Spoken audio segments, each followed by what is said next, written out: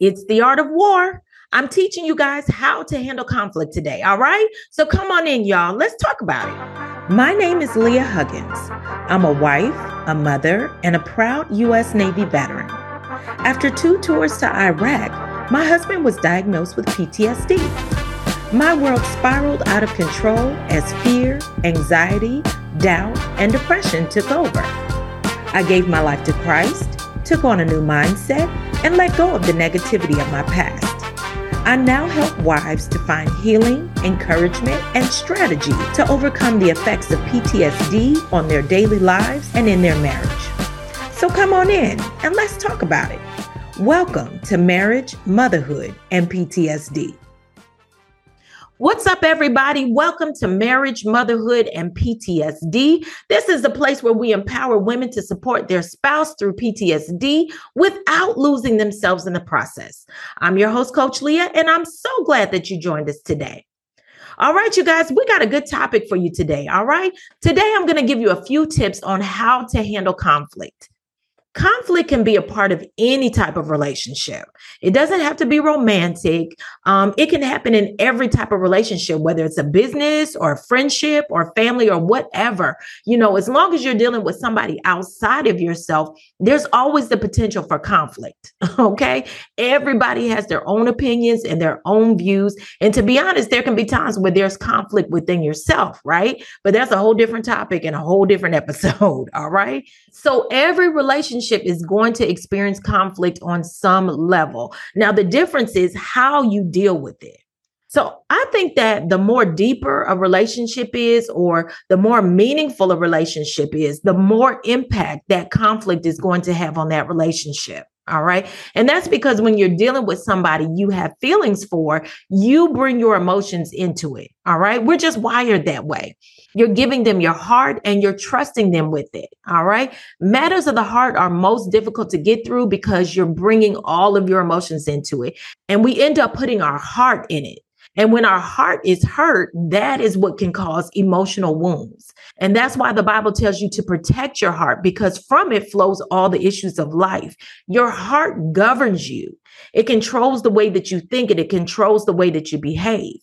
That's why the Bible also tells us that our heart is deceitful, because your emotions are going to lie to you. All right. They'll have you feeling ways that you shouldn't be feeling because it's based on what's in your mind and not really what the reality is. All right. Then you'll begin to act out of frustration and out of pain, and you'll act out on the people that are around you, especially the ones that are closest to you. And then what do? They turn around and they act on their emotions. All right. Conflict can destroy a relationship.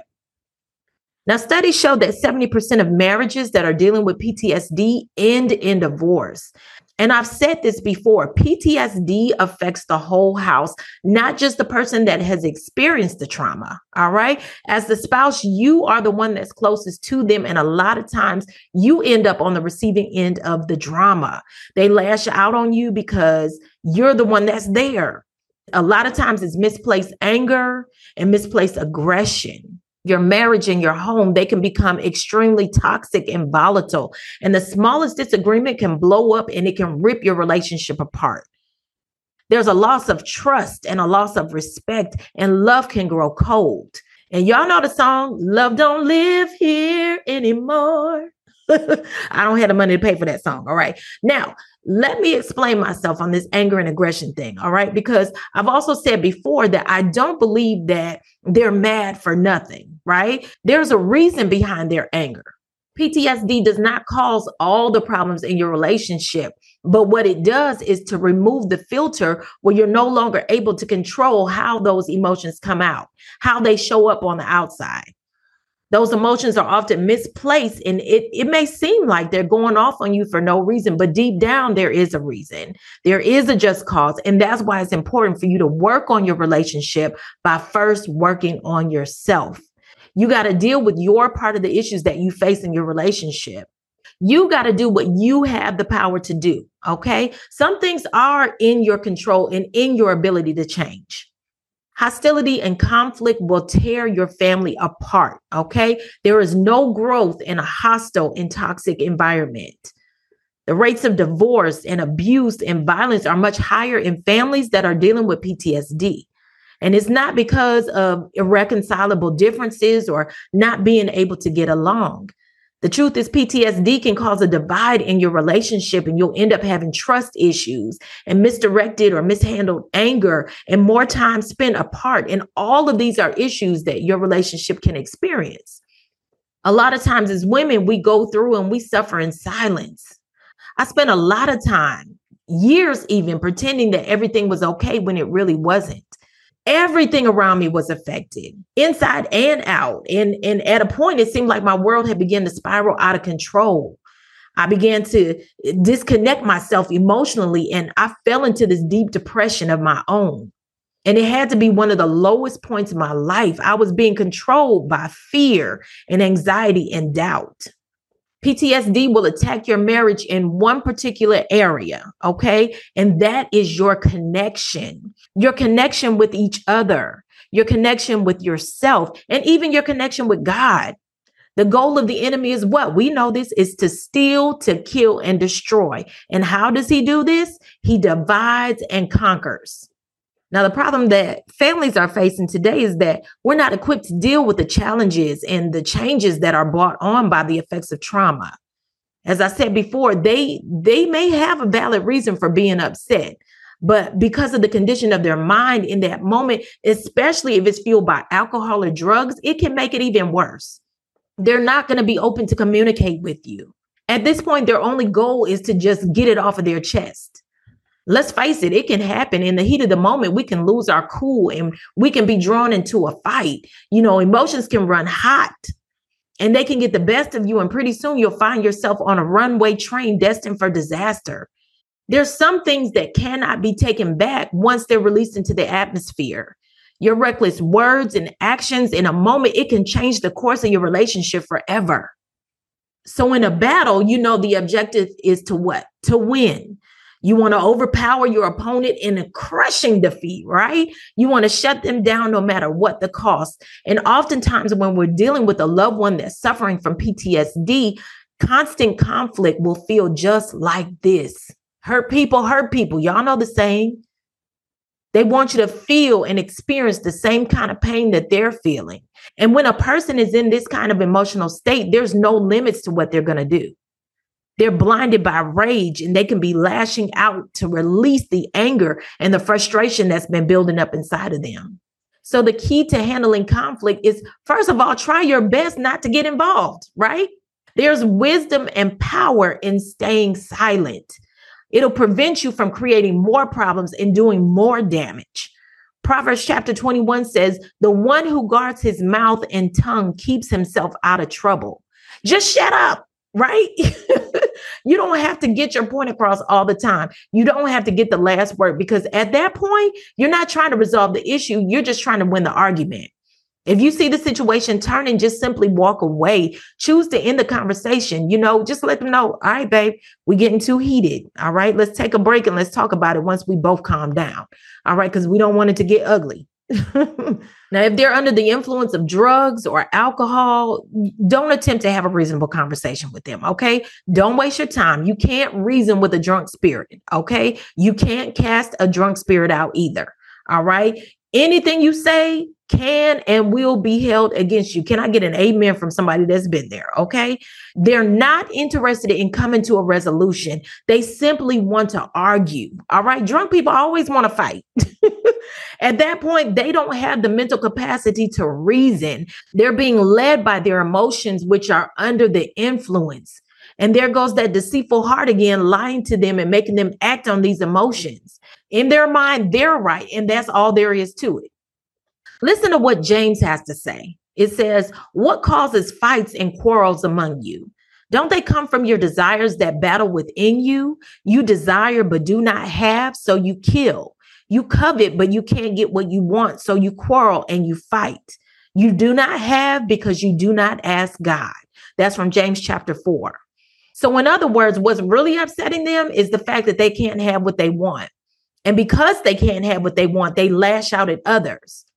Now, it goes beyond a cry for attention or the need for sex or respect or any kind of material possession. What is it that your heart is really longing for? The answer is simple. It's love. Love in its purest and most natural form. We all want to be loved. Everything that the heart or soul could ever desire is wrapped up in love. Love protects, it covers, it builds up, it forgives, it heals, it casts out fear. It places no blame. It does not doubt. Love is being accepted. It's total emotional security. And when you're secure, you're at peace and you don't have to fight to get it. What James is trying to get us to see is that all along we've been looking for love in all the wrong places. God is love and everything that we need is in him. All we have to do is just simply ask and be willing to receive from him. But unfortunately, everybody does not have this same revelation. And so because they don't get what they want, they feel they have to fight for it. Now, abuse of any kind should never be tolerated. Never make excuses for it. Don't blame yourself and don't justify their action because of their mental condition. That person has to take accountability for their own actions and they have to face the consequences of their own behavior. Remember, you can't force someone to take accountability for the things that they've done that offended you until they're ready to do it for themselves and in their own time. Now, I'm not good at arguing, all right, but my husband is, all right. He can present his case clearly and passionately, and he'll make all the right points and bring it on home to a close, okay?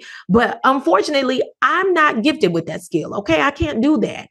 Most times I end up thinking about what I should have said way after the conversation is ended. All right. I'll go back and have a whole conversation with myself, and then I'll say all the stuff that I needed to say back when I should have said it. All right. I'm really good at coming up with these great zingers that would have shut the whole thing down if I would have said it while I still had him in front of me. Okay.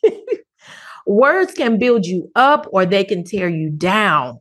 They can heal you or they can cut you. And the question is, how are you going to respond? You can't be responsible for anyone's behavior but your own. It takes two to fix a marriage, but it starts with one, and that's working on yourself.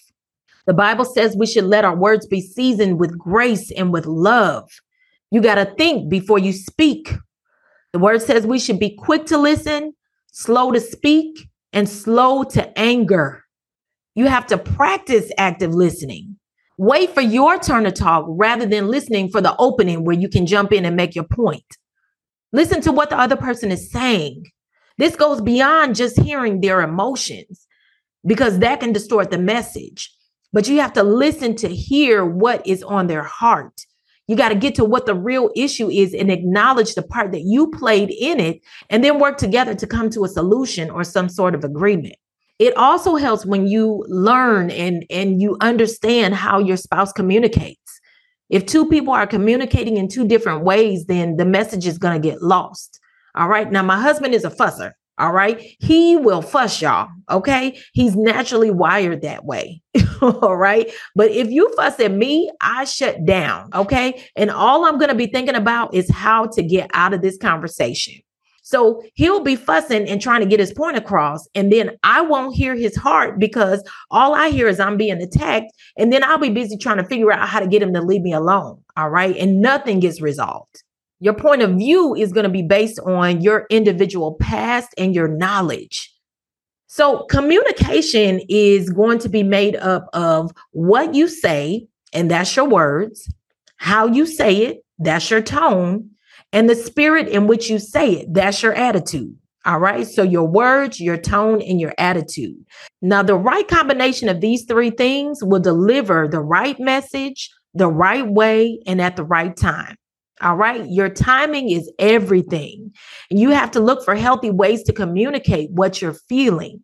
Take your time and breathe and construct your sentence in a way that's going to clearly communicate your intentions while considering what the other person is feeling. And you also have to learn how to see things from the other person's point of view. We call that empathy. Empathy is being able to look at the situation through their eyes. So like Jesus, we're supposed to have compassion. All right. I noticed this in Matthew chapter 9. It talks about how Jesus was looking at a crowd of people that had come to him for healing. And it says when he saw the crowds, he had compassion on them because they were harassed and helpless, like sheep without a shepherd. Have you checked out the PTSD Wives Handbook? This book is for the wife whose spouse has survived trauma and is now navigating through mood swings, flashbacks, and mishandled emotions. PTSD can create a toxic home environment and cause a divide in the closest and most meaningful relationships. As a caretaker, the PTSD wife is finding herself at the receiving end of anger, aggression, and constant negativity. This can create a personal, mental, and spiritual health crisis for her. In this book, Coach Leah uncovers the hidden wounds of trauma and the effects that it can have on your relationship. Based on biblical principles, she teaches you the tools and resources that are needed to handle stressful situations and to seek help from the Lord and foster a deeper relationship with Him. By reading this book and putting the principles into action, you're going to learn how to take control of your life and grab hold of the power that lies within. Grab your copy of the PTSD Wives Handbook today by clicking the link in the show notes. Now, back to the show. These people were afflicted. They were going through it, y'all, all right? Whether it was in their body or in their mind. And Jesus was able to look past what he saw, what they showed on the outside, and he was able to recognize what the real problem was. Now, when you're dealing with PTSD, you're actually dealing with a spiritual issue, all right? The mind is affected by whatever trauma it was that they went through. All right. We already know that the mind is so powerful that whatever's going on in the mind, it can manifest physically in the body. And so with PTSD, you have a spiritual issue because trauma has wounded you emotionally, and it sets off these physical effects. And some of them can be so bad that they turn into actual medical conditions. Now, when you're dealing with PTSD and conflict is involved, you're not just dealing with the issue. On top of that issue, you're also going to be dealing with the pain of that person's past. You're going to be dealing with all the hurt and the frustration that they've had bottled up. And you're also going to be dealing with their inability to express themselves in a rational way. And it's your job not to get caught up in the emotions of everything and to try your best not to get drawn into the fight. But you got to see past all the dramatics and actually get to the heart of the issue and what the real problem is. And then you have to take accountability. All right. It takes two people to build a relationship up, and it takes two people to break it down. In most cases, the dissolution of a marriage is never one-sided. All right. Whether you want to admit it or not, there's always a cause to every effect. Taking accountability is more than just admitting guilt and saying that you're sorry. When you're accountable, you take ownership for your words and for your actions, and you take responsibility for the ripple effect that it may have caused. It's not about placing blame on someone else. Like I did this only because you said this or you did this. You are in charge of your own behavior. The things that you say and do for the most part are your choices. They're based on your decisions. Whatever you say, it was on your mind. It's the same thing with your actions. If you did it, it was in your mind to do it. If your intention is to hurt someone and you act on it, you have to take accountability for that. Even if you hurt them and it wasn't your intention, you still have to take accountability. All right. You have to make that situation right. You got to admit it and take full responsibility and do what you can to make amends for what you've done. In the Bible, we talk about repentance. All right. To repent means to turn away from a negative behavior or to stop doing something in order to get back on track and headed in the right direction. Repentance is often accompanied by forgiveness and a restoration of what should have been or a promise of better things that are to come. 2 Chronicles chapter 7, verse 14 is famous. It says, if my people who are called by my name shall humble themselves and pray and seek my face and turn from their wicked ways, then will I hear from heaven and will forgive their sin and will heal their land. When you ask for forgiveness, it should be granted. All right. And to be honest, forgiveness is not the hardest thing. That is another episode we're going to be getting into, because there's a whole lot that goes with forgiveness. And people don't understand that forgiveness is not just to let somebody off the hook. Forgiveness is actually part of the healing process for you, for yourself. You don't want to hold in bitterness and anger because it can eat away at you. But I'm getting off topic. All right. You can be offended and you can be holding on to this grudge, and that can block future blessings from getting to you. When you take accountability and you ask for forgiveness and you change your ways, you change what you're doing, then forgiveness can be granted. And your mistakes won't keep you from what should be rightfully yours, right? And in this context, that's going to be a healthy, productive relationship and unity and togetherness. Now, I've learned this lesson over time. Okay, you can't wait for someone to admit to what your version of what happened is, all right? Or how they made you feel, all right? Yes, part of the apology is acknowledging that someone was hurt, but your version of the truth may not be their version. All right. Can I get an amen? That goes the other way around. Their version of the truth may not be yours. You know, they may not even see things the way that you do. All right. That may be an apology that you may never get. All right. The issue won't be resolved and you can end up holding on to anger and bitterness, and they may never admit that they did you wrong. All right. But how many of you know that'll eat you up inside? All right. You're just hurting yourself. What you'll find is that you'll end up becoming stuck, and you'll mentally be stuck in that same place and in that same time. All right. You won't grow. There'll be no progress. You won't move forward. You're just stuck until you let it go. And this is why it's important that you forgive not just the people that have offended you, but forgive yourself as well. All right. This is what is going to help you to move on so that you won't be stuck and you can heal from it. Now, for today's coaching moment, we're going to practice empathy. Okay. Again, we're not excusing toxic behavior. We're not tolerating abuse. This exercise is simply just to help you with being able to see things from another point of view. All right. So I want you to grab your journals and your favorite pen, and let's go on and get started. Okay. Now, I want you to think about an argument or a disagreement that you had with someone. All right. I want you to think about what happened, what was said, how you felt, how you reacted. And then I want you to write a story about the situation, but I want you to write it from their perspective. Okay. In that story, I want you to address these questions. All right. The first question: in what way were you being critical of them? All right. I'm talking about you. How were you critical of this person in that situation? What faults or mistakes or shortcomings of theirs did you bring up in the argument? Did you hit below the belt? I want you to examine that. If you did, in what way? What did you say? What did you do? And what was your reasoning behind that? I want you to examine your thought process in that moment. All right. And then I want you to think about what the disagreement was over. All right. What point was that person trying to make? Were they upset about something that happened just one time? Or is it something that was a continuing pattern? How did what you say or what you did make them feel? Like, really think about it. Put yourself in that position and think about how you would feel if the same thing happened to you. And then I want you to make a list of all the emotions that you would feel. Then I want you to consider their past. All right. What have they experienced or what have they gone through that might have been triggered by your actions? Are you aware of their triggers? If you're in a relationship, you should be aware of the things that may set them off. All right.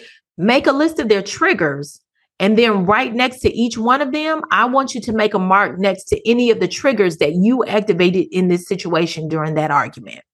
Now, I want you to rewrite the story of that situation. All right. Instead of telling me what happened, I want you to tell me what should have happened. I want you to take into consideration everything that you've discovered in this episode. All right. How should that conversation have gone? How could the situation have been handled differently? All right. I want you to write all of that down.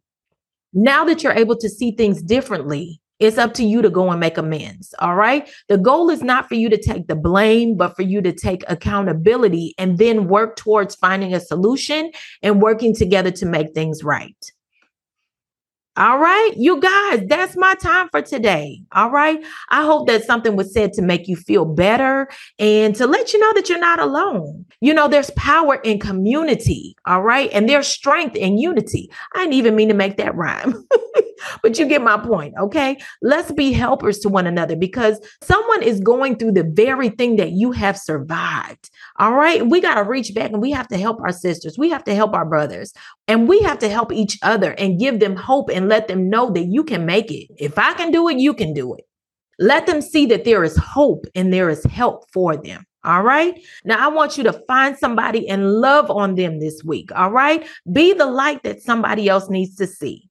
All right, you guys, that is my time for today. Be sure to check us out every Tuesday for a new episode. All right. And I want to hear from you guys. I want to hear your stories, your testimonies, your questions, or maybe even throw out some show topics that you'd like to hear in the future. All right. You can connect with me on my website or on my social media platform at I Am Coach Leah. All right. All of that information is in the show notes. All right, you guys, that is my time for today. I want you to be encouraged, be empowered, and be blessed. Peace, y'all.